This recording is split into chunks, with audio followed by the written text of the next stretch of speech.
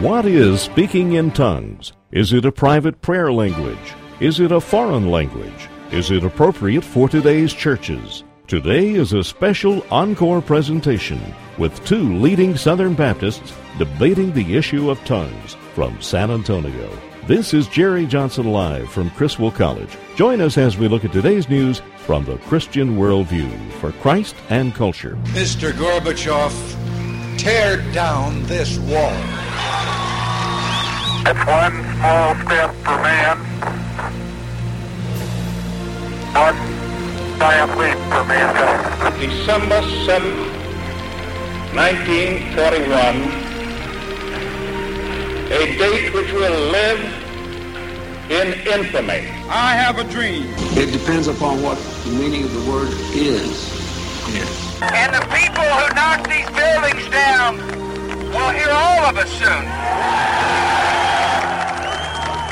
We will not tire, we will not falter, and we will not fail.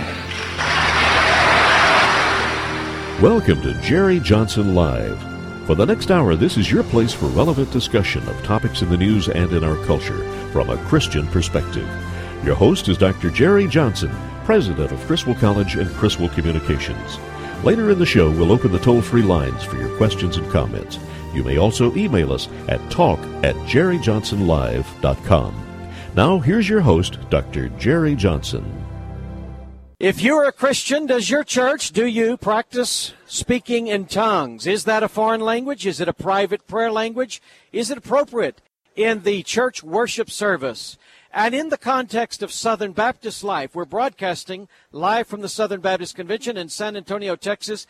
In the context of Southern Baptist life, is it appropriate for our agencies and institutions to have a policy on this matter? We're going to talk about it today with two leading Southern Baptists.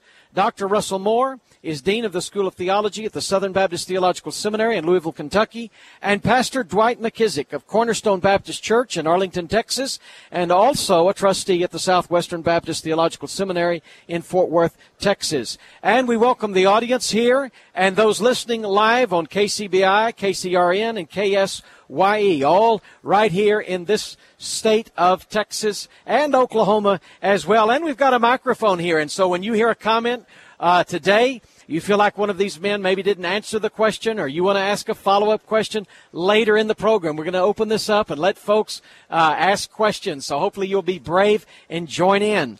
But first, we're going to start with just some general thoughts, because there are a lot of specifics about speaking in tongues that people want to talk about, and we focus in on this issue or that.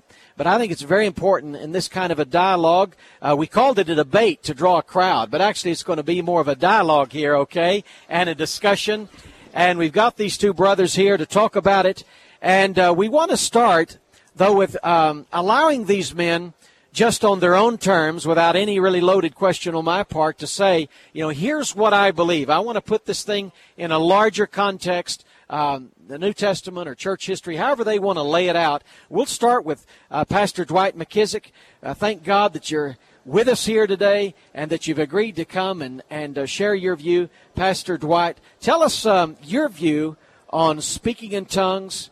Is it a private prayer language, a foreign language? Is it right for today in the church? Let's just talk about that. Lay it on us. Thank you, Dr. Johnson. I'm honored and thankful that you've asked us to come today and share, and it's because that this subject is tied with missions and evangelism, particularly in the context of our convention, that I wanted to come and share my beliefs that the Bible is the inerrant, infallible Word of God, and it addresses the subject of praying in tongues in private. I believe a sovereign Holy Spirit, when he deals with an individual, he only has the right to say what a person can or cannot do in their private prayer life. And it's my goal in this discussion today to give the biblical legitimacy and validity of believers gifted by the Holy Spirit to pray in tongues in private. I want to make it clear that it's not my belief that every believer has the gift of praying in tongues. Verse 30 of 1 Corinthians chapter 12, makes that clear. It is not my belief that believers who pray in tongues are spiritually superior to believers who do not pray in tongues. That's more of a Pentecostal view, but it's not mine. It is not my argument that tongues is the evidence of the baptism or the filling of the Holy Spirit. Neither is my position that believers should pray in tongues publicly unless there is interpretation. My simple thesis is praying in tongues in private is a valid, vital, spiritual experience that the Holy Spirit equips certain believers with to edify the believer and the church, to glorify and communicate with God uniquely in prayer for God's own sovereign purposes. And clearly in 1 Corinthians 14, the Bible addresses praying in tongues as speaking to God. And I find it difficult to understand how some hold that praying in tongues is not a valid prayer when we see several times that it's addressed as speaking to God and not man. That's my position. Thank you. That was Pastor Dwight McKissick from Cornerstone Baptist Church in Arlington, Texas. With us also, we have Dr. Russell Moore, Dean of the School of Theology at the Southern Baptist Theological Seminary. Thank you for being with us, Dr. Moore. And as we were saying, we'll get into some specific questions back and forth in a minute. But sure. I thought it'd be great in just opening up to let you kind of set your own agenda. That is to say, just generally, a larger context, what's your view on tongues, glossolalia in the New Testament? Well, first, I'd like to say it's good to be here with Brother McKissick. I love him, appreciate his ministry, and glad to have this time of dialogue. I'm a charismatic. You have two charismatics here with you. In a very real sense, every Christian is a charismatic. We believe the Holy Spirit has given gifts to the church. There's a sense in which almost every Christian is a cessationist. Almost every Christian would hold that, for instance, the gift of apostleship ceased with the apostolic era. There are some Christians and some charismatic groups that don't, but most of us do. And most of us understand that there are certain times in redemptive history in which there is a magnification of the work of God for a specific purpose. I think that when you have tongues in the New Testament, you have Acts 2, you have 1 Corinthians 12, 1 Corinthians 14. Tongues is very closely linked to prophecy. The Apostle Paul links them together in 1 Corinthians chapter 14. He also links tongues specifically to Isaiah chapter 28, God's demonstration, a sign of God's judgment upon an unbelieving Israel, upon an unbelieving people, which is why I think the Apostle Paul spends so much time speaking of the use of tongues in the life of the church. Brother McKissick brought out, I think rightly, that the Apostle Paul says that a man or woman who's speaking in tongues speaks not to men but to God. But I think the problem is the Apostle Paul is saying that's a problem, is that this gift is given for the edification and the upbuilding of the church. So I really think the debate here is not between cessationists and non-cessationists. I think the debate is probably between cessationists and non-cessationists and those who hold to a private prayer language. I think that's the much more difficult case to be made. I suppose someone could say, I believe the gift of tongues is given, even still today, but who would still say this isn't a private gift, a private prayer language, any more than you could speak of having, for instance, a private gift of mercy.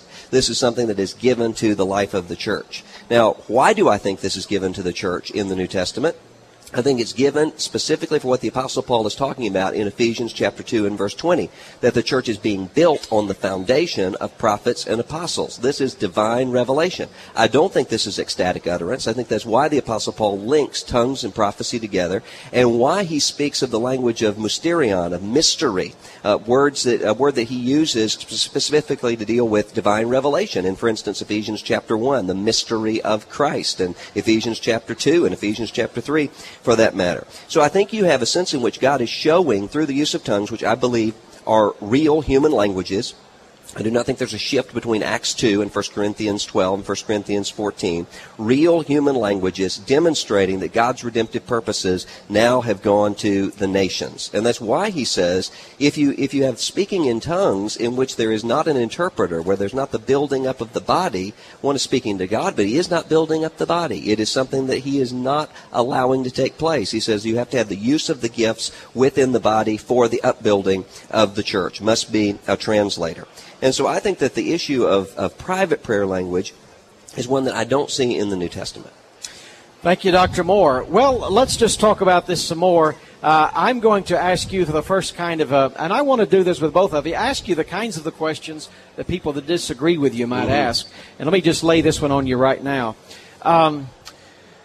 There are millions and millions and millions. I was asked this question on my radio program of Christians around the world that say, I have this experience of praying in an unknown language, a secret prayer language, a private prayer language, an angelic language, something like this. And so I have to ask you, Dr. Moore, do you believe these people are demon-possessed? Do you believe they're deluded? Do you believe they're crazy? Do you believe they're silly? Do you believe they're mistaken? What do you believe? What is the origin of this? If it's not biblical, what is it? Well, I think you could add to that not just millions of Christians, but Jews and Hindus and members of various other sects and religions. Well, that's a secondary point we want to discuss today, I think. And so I think the issue is this something that God has told us to do? I do not think that people who say, I speak in tongues, I do not think they're demon-possessed. I'm not making that kind of an argument. What I'm saying is this something that God is giving to His church right now in this point in redemptive history for the upbuilding of the church? And has it ever been a personal, private gift for the edification of the believer himself? And that's where I say the answer to that is no. I certainly don't say that someone who believes that he has a private prayer language is demonic or heretical or in any kind of a way an inferior Christian. I have many very close friends who believe themselves to have spoken in tongues, and I receive them as brothers in Christ. I just think this is a mistaken interpretation of the New Testament. Brother McKissick, reacting off of what Dr. Moore said, it's pretty clear that the practice of glossolalia is not unique to Christianity. How do you deal with this idea that there are a lot of other world religions, a lot of cults throughout history who've said, this kind of an ecstatic utterance is communication with their God? How do you deal with that kind of criticism? I've heard that before. How do you respond? I believe whenever there's a counterfeit, that's absolute proof that there is a real. There would not be a counterfeit unless there was something that was authentic and genuine. And I take my beliefs from the inerrant, infallible Word of God. Chapter 14, verse 2.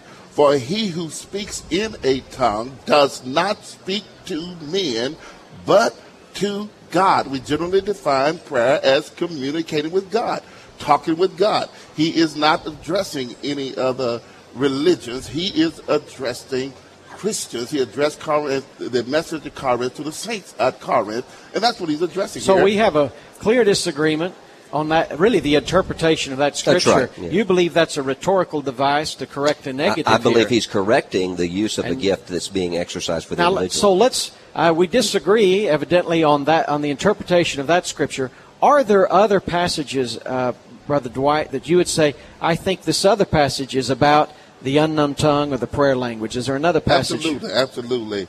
Verses 28 and 29 of chapter 14. But if there is no interpreter, let him keep silent in the church, and let him speak to himself and to God.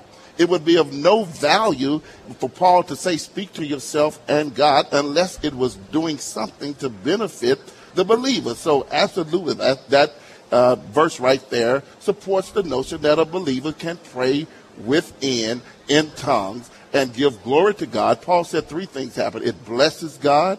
He says it's praise to God, it's thanksgiving to God, and it's general communication with God. All of this is directly in the text. Also, in verses 18 and 19, it says, I thank my God, I speak with tongues more than you all. Paul made that absolutely clear. And then he contrasts speaking in tongues in church versus praying in tongues in private. He said, yet in the church, and I agree with him absolutely, I would rather speak 5 words with my understanding that I may teach others also than 10,000 words in a tongue. So you have to ask the question, if he were not going to speak these words publicly in church, where was he going to speak them?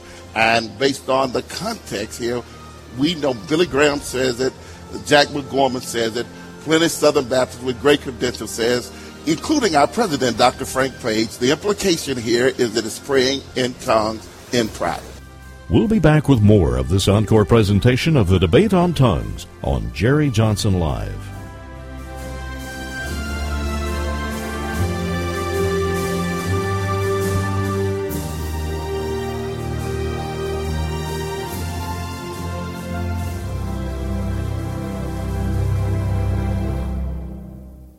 If you're looking for a college experience that is distinctively Christian, come to Criswell College. Contact us today for information about the upcoming term. Criswell College places a strong emphasis on the Word of God, a Christian worldview, and being an effective witness to a world that needs Jesus Christ. Criswell College is totally committed to the Bible as the authoritative, inspired, and inerrant Word of God to ensure that every student receives a solid biblical and doctrinal foundation.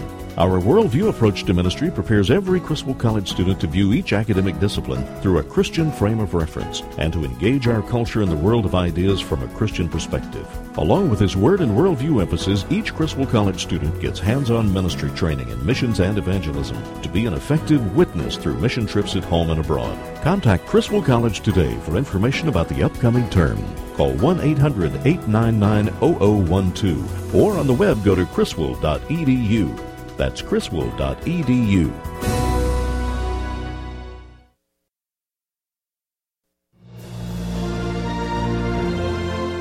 You're listening to Jerry Johnson Live.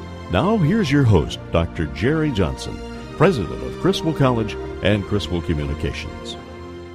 This is Jerry Johnson Live. We're at the Southern Baptist Convention in San Antonio, Texas. And we're talking with two leading Southern Baptists about the practice of tongue speaking. We're talking to Dr. Russell Moore. He's Dean of the School of Theology, Southern Baptist Theological Seminary. We're talking to Pastor Dwight McKissick. He leads the Cornerstone Baptist Church in Arlington, Texas. He's a trustee at Southwestern Baptist Theological Seminary. I don't think in the context of what the Apostle Paul is doing, the Apostle Paul here is correcting a specific problem, which is the use of tongues in the context of the church without interpretation. And he's saying tongues profits nothing without prophecy. You have to have interpretation because I think this is revelatory activity. This is the Word of God coming to the church to build up the church. It's similar to what you have in, for instance, 1 John chapter 4. The one who has the Spirit listens to us, the Apostle John says, so that you have the Spirit of truth guiding the church into all truth. He's doing this through this specific sign that he mentions from Isaiah 28. You will hear in another tongue. This is God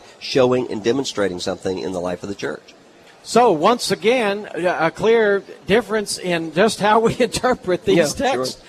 And that your take is that Paul is using rhetorical devices to really correct a problem about whether or not that's edifying in the local church. I don't think I'd say rhetorical devices, but I think the Apostle Paul is saying to people, you're taking a gift as though the gift is given for your own personal edification. This gift is given for the upbuilding of the church and to build the foundation, the revelatory foundation of the church. He's correcting a very real problem there in the church at Corinth.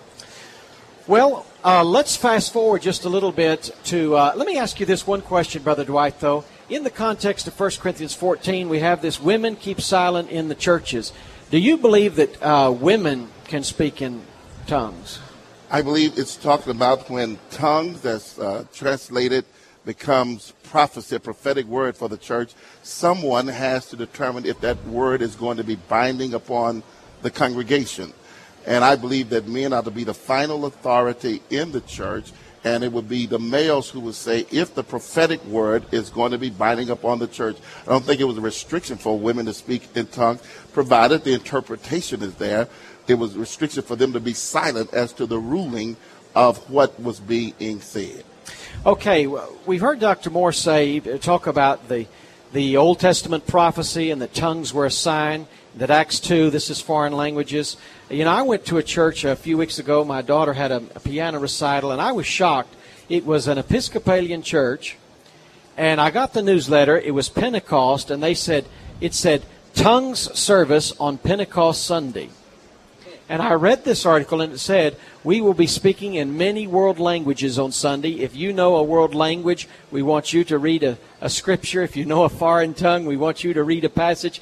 That was their version of the tongues word in the New Testament. I take it that's your view, and that tongues were a supernatural right. That's right.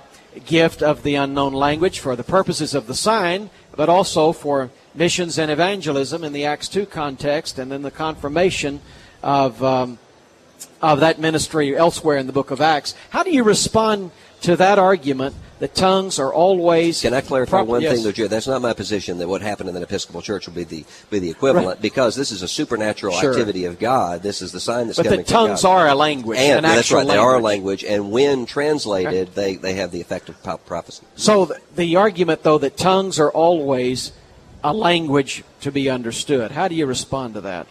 Well, I believe that it is a language, a speech that communicates, its cognitive content. All tongues have cognitive intelligence, but the Bible is clear that the one who is speaking is not aware of what is being said. It says speaking to God and not to men. So I don't really get into the debate of language versus aesthetic utterance because of this. If you're talking to God and God understands, it's in private. What difference does it make if somebody else doesn't understand? It's a conversation between... So it's a clear difference in interpretation. So let's do this for a minute, because we're here at the Southern Baptist Convention talking about Baptist and Southern Baptist. Let's fast forward, if we will, to Baptist history. We could talk about the Reformation of the early church fathers. And let's take a go at this. Either one of you who wants to go first. Could you trace your position throughout church history? I'm talking about... because this is a matter of interpretation, evidently. Mm-hmm, sure. Trace your position through the Fathers, through the Reformation, and then particularly for Baptist in America. Dr. Moore? Brother McKissick? I'll let go him ahead, go sir. first. Okay. All right, go ahead. First of all, this is the argument from silence. And the absence of evidence is not the same as the evidence of absence. You can trace church fathers who were very supportive and written in favor of this. But I do not hold, because you don't find records of where this may have been done at certain points and period in history, that it nullifies what the Bible says, that I believe when you pray in tongues, the Bible says you build up the individual.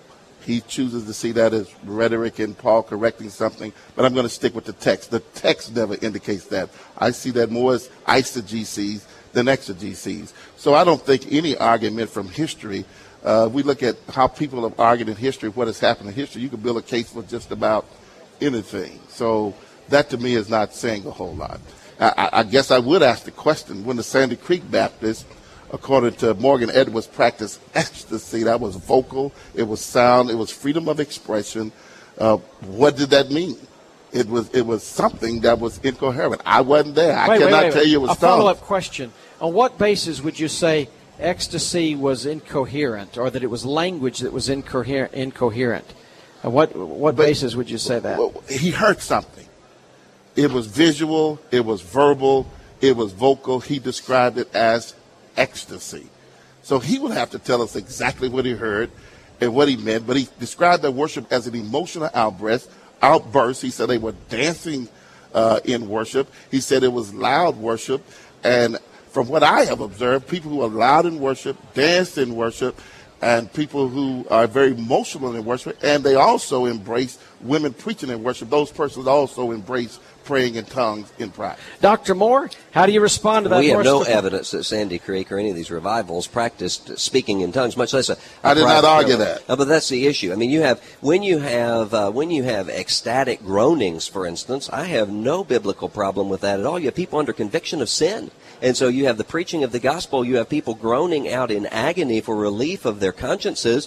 I think that is perfectly appropriate, and I am sure that happened multiple times, not just in the Sandy Creek experience, but all over the place. We're on the same team. We're on the same team on a lot of things here. I think the issue is, though, when you try to say, well, the Sandy Creek experience means that there's a charismatic stream in Southern Baptist life, I don't think that you can say that. As historians on the left, like Walter Sheridan and Leon Macbeth, and on the right, like Gregory Wills, I think have both demonstrated Sandy Creek was not a charismatic group. It was a group in which you had the preaching of the gospel, calling sinners to repentance, and you had sinners who are responding in emotional ways to the preaching of the gospel. That's a very different kind of an argument. I don't think that necessarily means that you're wrong.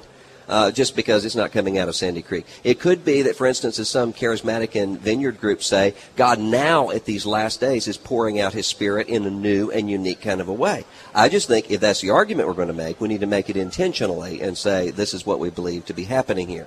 In reality, you have this type of move in Baptist life happening only very recently. As James Leo Garrett, Baptist theologian, has said, of all of the streams that you can see of tensions in Baptist life right now, the charismatic stream is the one that is almost entirely new. This is a new debate. That does not mean that one side is right or wrong, but it does mean that the historical argument is a little more difficult to make. I want to ask a couple of practical questions back to the foreign language issue for just a moment, because it seems to me, Brother Dwight, that in a lot of these churches which have the private prayer language, there will, in fact, actually be, in the public worship service, some of the speaking of tongues. And I want to ask you just straight out, if you endorse or you would allow for the speaking of tongues in a public worship service today in a Southern Baptist context. And I'm going to ask Dr. Moore a similar question in a minute. But what's your view on that? Absolutely not. In our bulletin every Sunday, it says that here is what we believe about tongues, exactly what Paul says. We don't need the Greek. We don't need anybody to explain it to us. To believe some of what he's saying, the average Christian could never reach those understandings because you cannot read the Bible and draw the conclusions that Dr. Moore is articulating.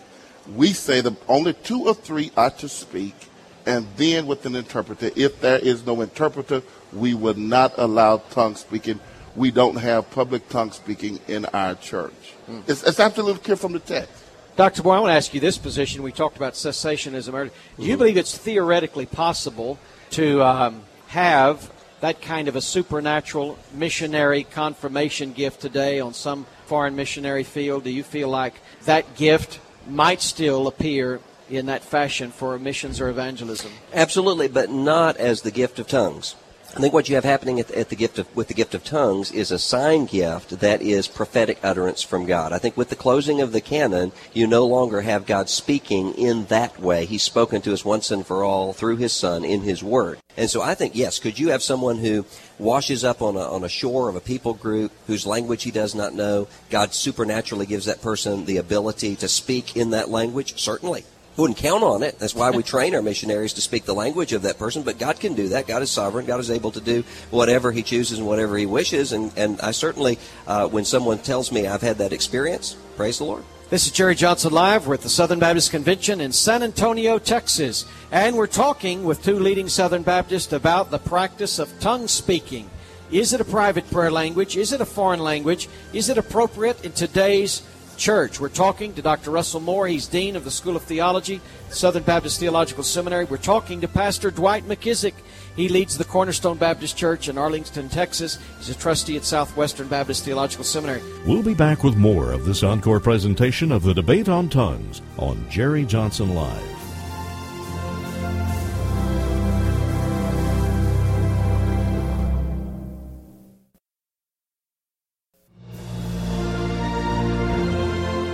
You're listening to Jerry Johnson Live. Now here's your host, Dr. Jerry Johnson, president of Criswell College and Criswell Communications.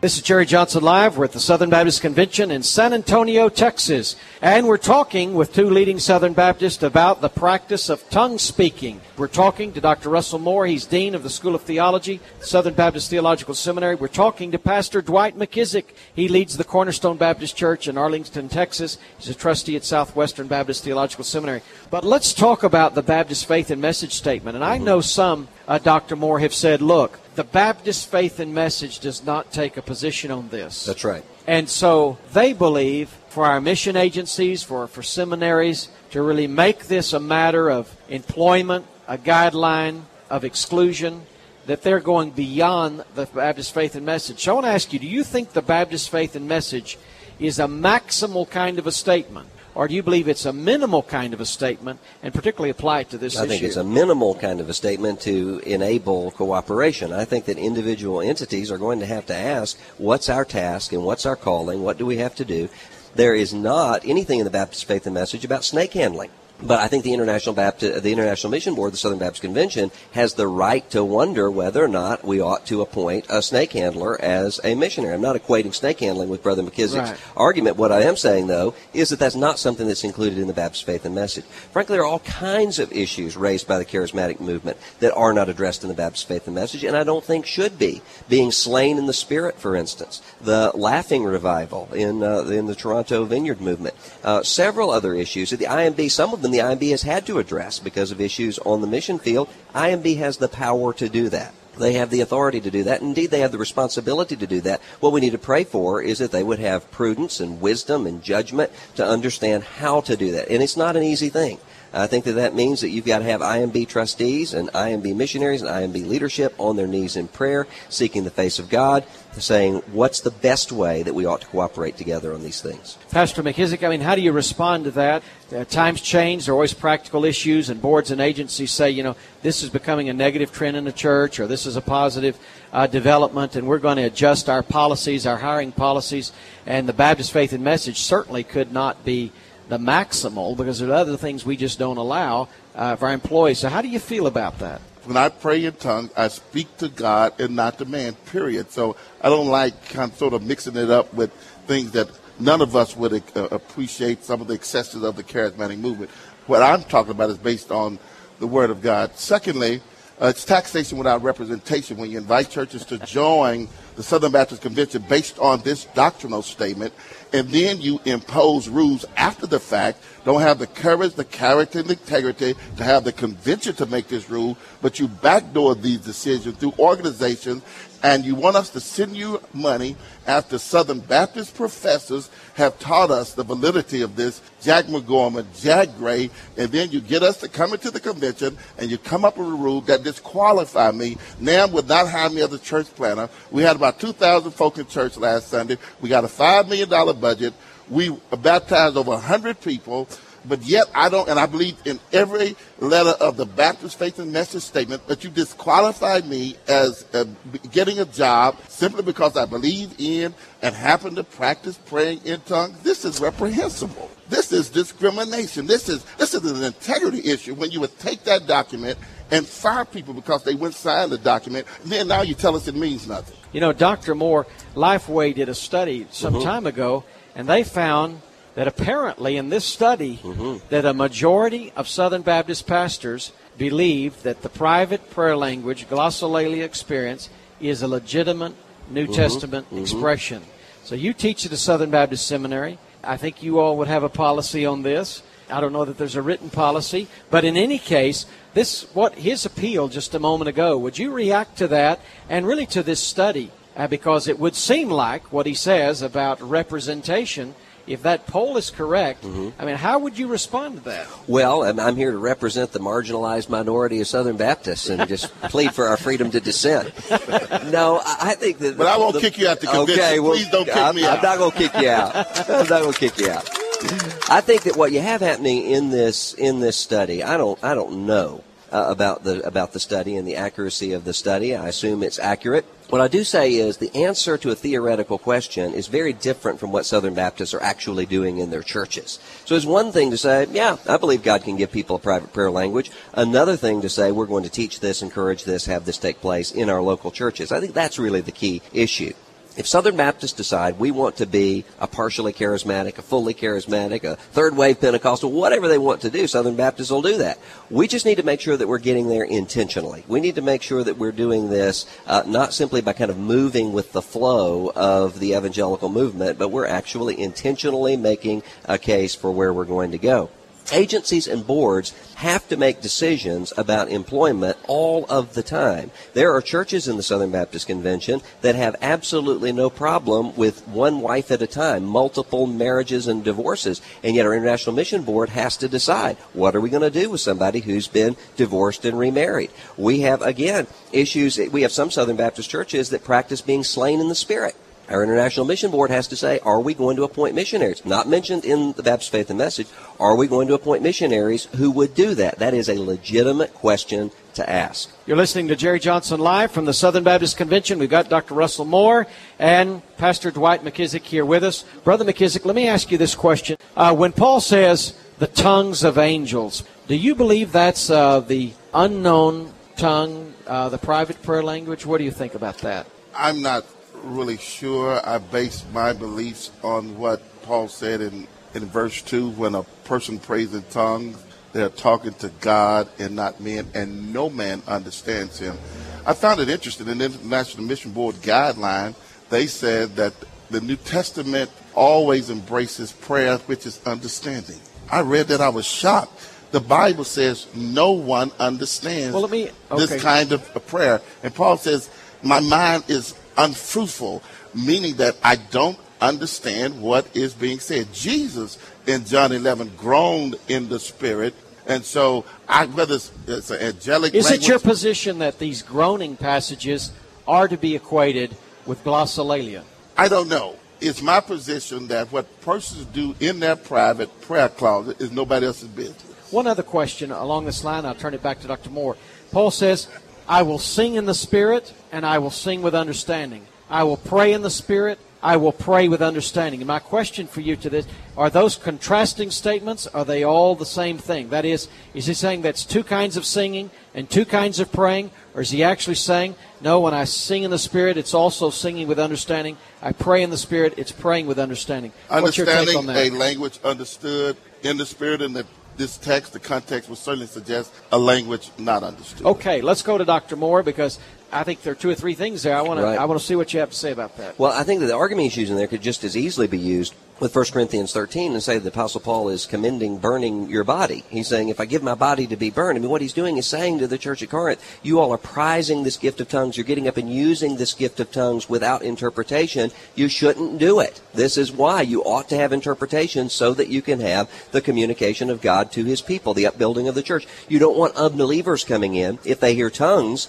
not being interpreted, this is a sign to unbelievers. They think you're mad. He says, instead, build up and edify the church. Paul is correcting something, so that when you take 1 Corinthians 14:2 out of its context of the rest of 1 Corinthians 14, well, yes, you can make that argument, but you could take any passage of Scripture out of context and make an argument. It looks like we have someone at the microphone. Introduce yourself and your question. My name's Chris Keithley. I'm with First Baptist Church of Riverview. My question is, do both of these gentlemen agree that as Baptists, we can agree to disagree, whether Reformed and Calvinistic or non-Calvinist, whether tongues or not tongues, or is there not room in the camp for differing opinions? Well, I think the question would be, how big is that camp and where you draw that line? Well, I agree. There should be room in the camp. I think ideally we should affirm various viewpoints as it relates to praying in tongues and not have any employment policies surrounding it. I think the schools ought to teach cessationism, semi-cessationism, continualism, and allow the student to, the seminary wouldn't be an indoctrination camp. It would be a place where students are taught to critically think and arrive at conclusions for themselves. And our convention should be allowed room for all of these various positions in the life of our convention. I think the Calvinists and the non-Calvinists ought to be welcome in Southern Baptist life. Let me ask you this just as a follow-up. Do you think there should be any difference between membership and fellowship and the question of leadership? Because when we're talking about these policies, a lot of it's about leadership positions. So should there be a difference between membership and fellowship, or the question of leadership? Absolutely not. A Baptist figure made the statement, if you believe in tongues, you can sit on the train, but you can't drive the train. And that reminded me of what my people went through when we could just sit on the bus, but at the back of the bus. The idea of asking us to support the Carpenter program and have tiers of leadership based on whether you're a Calvinist. He said we're all charismatics. I agree with that. Charis, grace, mata, gift. It's a gift of grace, and all Baptists are charismatic because all of us who are saved have a gift. And to disqualify people based on them being a Calvinist, a charismatic, or what have you, would be very much unfair, unbiblical, prejudicial, discriminatory, and unbaptistic. Dr. Moore, would you answer that question as well? Any difference for you between membership, fellowship, and the question of leadership? Absolutely. In Southern Baptist life? You know, I do this presentation sometimes at churches called the Man on the Island, where I get up and ask, what about somebody who's on a desert island who's never heard the gospel? He's 35 years old. He's dying tomorrow. What happens to him? He's never heard of Jesus. You'd be surprised how many Southern Baptist members of Southern Baptist churches say he's going to heaven.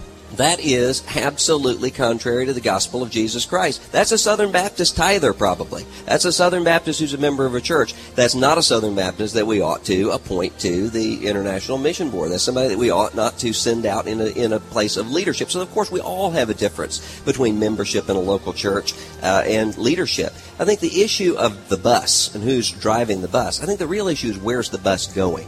We'll be back with more of this encore presentation of the Debate on Tongues on Jerry Johnson Live.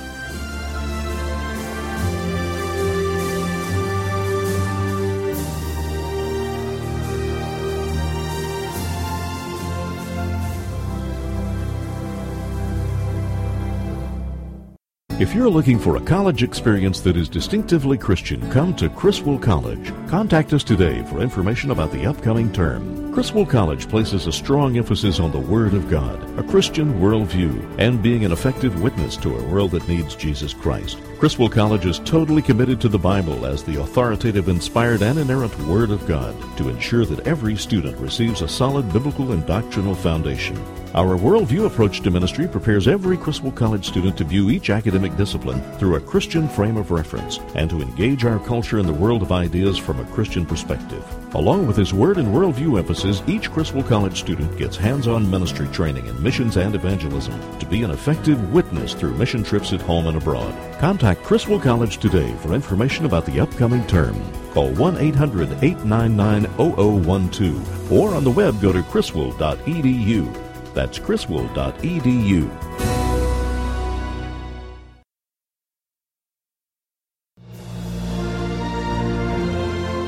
You're listening to Jerry Johnson Live. Now here's your host, Dr. Jerry Johnson, president of Criswell College and Criswell Communications. This is Jerry Johnson Live. We're at the Southern Baptist Convention in San Antonio, Texas. And we're talking with two leading Southern Baptists about the practice of tongue speaking.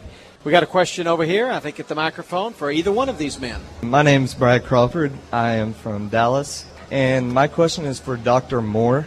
Earlier you brought up the apostolic age and the ending of the speaking of tongues and other spiritual things. And I was just wondering one thing. Define the apostolic age so people can more understand that. Did it just all of a sudden just die out while they're in the middle of it? Well, I think the issue is I do not believe in the cessation of miraculous gifts. I believe in miracles. As a colleague of mine at Southern said one time, if you ever hear that I'm sick, I want you to pray like a Pentecostal. I agree with that. I believe that God heals. I believe that God works miracles. I believe God does extraordinary things. I think that what we have here is the end of revelatory gifts, which I believe prophecy and tongues in this sense is what I'm talking about. You have revelatory gifts in which Jesus is saying in John 14 through 16 that he's going to guide the early church into all truth, the formation of a canon. You've got early churches who need divine revelation. They need to hear from the Word of God. I think now you have got assembling for us this more certain Word, this rock foundation of apostles and prophets that we now have in the Holy Scripture. God has spoken to us. We have the prophetic Word of God. It's right here in our hands. We must give heed to it. So I think that's the issue. It's an issue of revelatory gifts, not an issue of miraculous or non-miraculous gifts, which I think is a false distinction. My name's Allison. I'm from Texas, and I had a question for Brother McKissick. You spoke earlier of when you're speaking in tongues that your mind is unfruitful. Christ talks about we're not supposed to use vain repetition. How does that vanity fit in with the unfruitfulness of your mind when you're speaking in tongues? First of all, I don't consider it vanity. These were the words of the Apostle Paul. For if I pray in a tongue, and some say if I pray, that's hypothetical. Paul also said, if Christ be not risen. So unless we're going to believe the resurrection is hypothetical, we cannot believe that this verse is hypothetical. Here it is right here, praying in tongue. Yet we have a group that's saying there is no biblical, tangible basis for praying in tongue. To me, that is a complete denial of the Word of God. When you read that verse, it says that's not really what it meant. And so when he says you pray in tongue, my spirit prays, but my understanding is unfruitful, it means exactly what it's saying. My mind does not comprehend what's coming out of my mouth. Simple as that. But I'm built up in the most holy faith as I do it. And I don't deny that you have praying in tongues in 1 Corinthians chapter 14. You have praying in tongues, speaking in tongues. Wow, What you don't have is a personal, private prayer language. You have something being given for the edification of the church, which is why Paul is correcting it, which is why Paul is saying you must have interpretation, you must have the building up of the church. The issue is not, is there praying in tongues here? The issue is what's happening with the praying in tongues. For what purpose is it given? It is not given simply for the personal edification of the believer. It is given specifically for the building up of the body through the Word of God. All right, here's what I want you men to do is just make some closing statements. And just for a minute or so, talk about your desire, your prayer, your hope for Southern Baptist really on this issue. How do we come to some sort of rapprochement or agreement on this issue so we can, work together for the kingdom of God and for the glory of God? Brother McKissick, would you go first? The text says, forbid not to speak in tongues. And what really scares me about the IMB policies and others, and where this convention I thought was headed before the Lifeway poll, which breathed new life into me, that I thought this convention was headed to be a cessationist convention and forbid speaking in tongues, period. And so what I hope will happen is that we learn to allow all of these positions to coexist. I think there's something to be said in all of these positions, and allow each church, each student to reach their own conclusions about it. But had they asked me in 83, when I got money from the Southern Baptist to plant our church, did I speak in tongues? My answer would have been yes. And it happened to me on Southwestern campus. They would not have funded me, and consequently, we wouldn't be Southern Baptist today.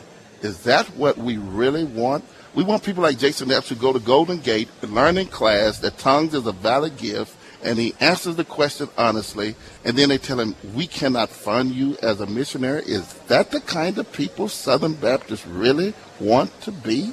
Dr. McKissick, do you want to see a reversal of policies on public speaking in tongues on the mission field as well? Absolutely not. I totally support the policies that were in place prior to. But why? Because if you say forbid not speaking in tongues and the International Mission Board is forbidding speaking in tongues, I don't understand how that works. If the International Mission Board is already forbidding people from speaking in tongues, how is that then right? Very easy. What they're saying, don't go on the mission field and get up before a congregation and start speaking in tongues. Same thing when I hire people. I want to know that you're not going to do that.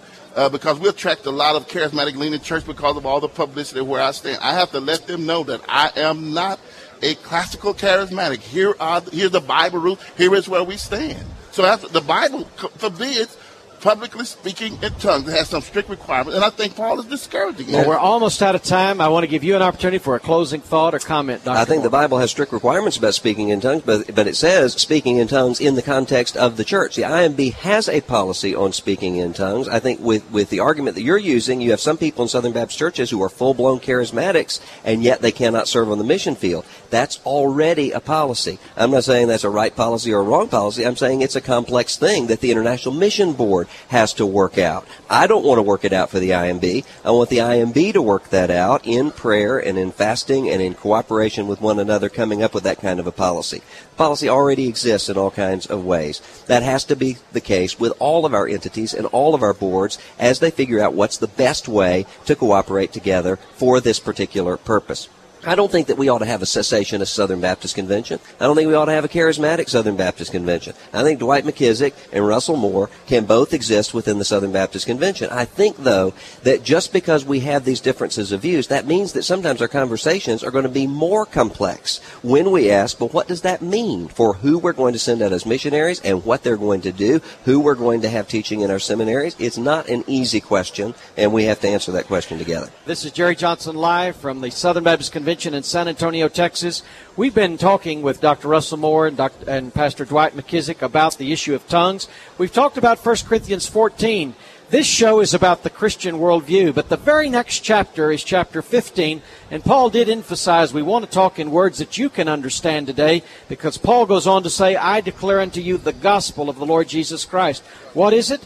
How that Christ died for your sins, according to the Scripture. You need to know that if you're listening today. Christ died for your sins, that you might be forgiven, that you might be saved, that you might have peace with God. That wasn't the end. He was buried, and that he rose again the third day according to the Scriptures. This shows us that the Father received that payment for our sins. This shows us that Jesus defeated sin, defeated the devil, defeated the grave. This shows us the victory of salvation. That's the good news. That's the gospel. If you don't know Christ, look to Jesus today. Believe in Jesus today. Turn to Jesus today. And I know these men sitting here would agree with that message. Absolutely. For sure. This is Jerry Johnson live from Criswell College. Today we're at the Southern Baptist Convention in San Antonio, Texas. God bless you, and we'll be back tomorrow.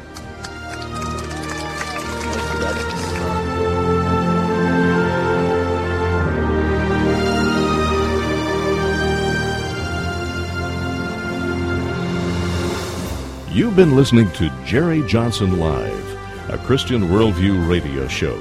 Join Dr. Jerry Johnson, president of Criswell College and Criswell Communications, Monday through Friday at 5 p.m. for an hour of relevant discussion of news and culture from a Christian perspective.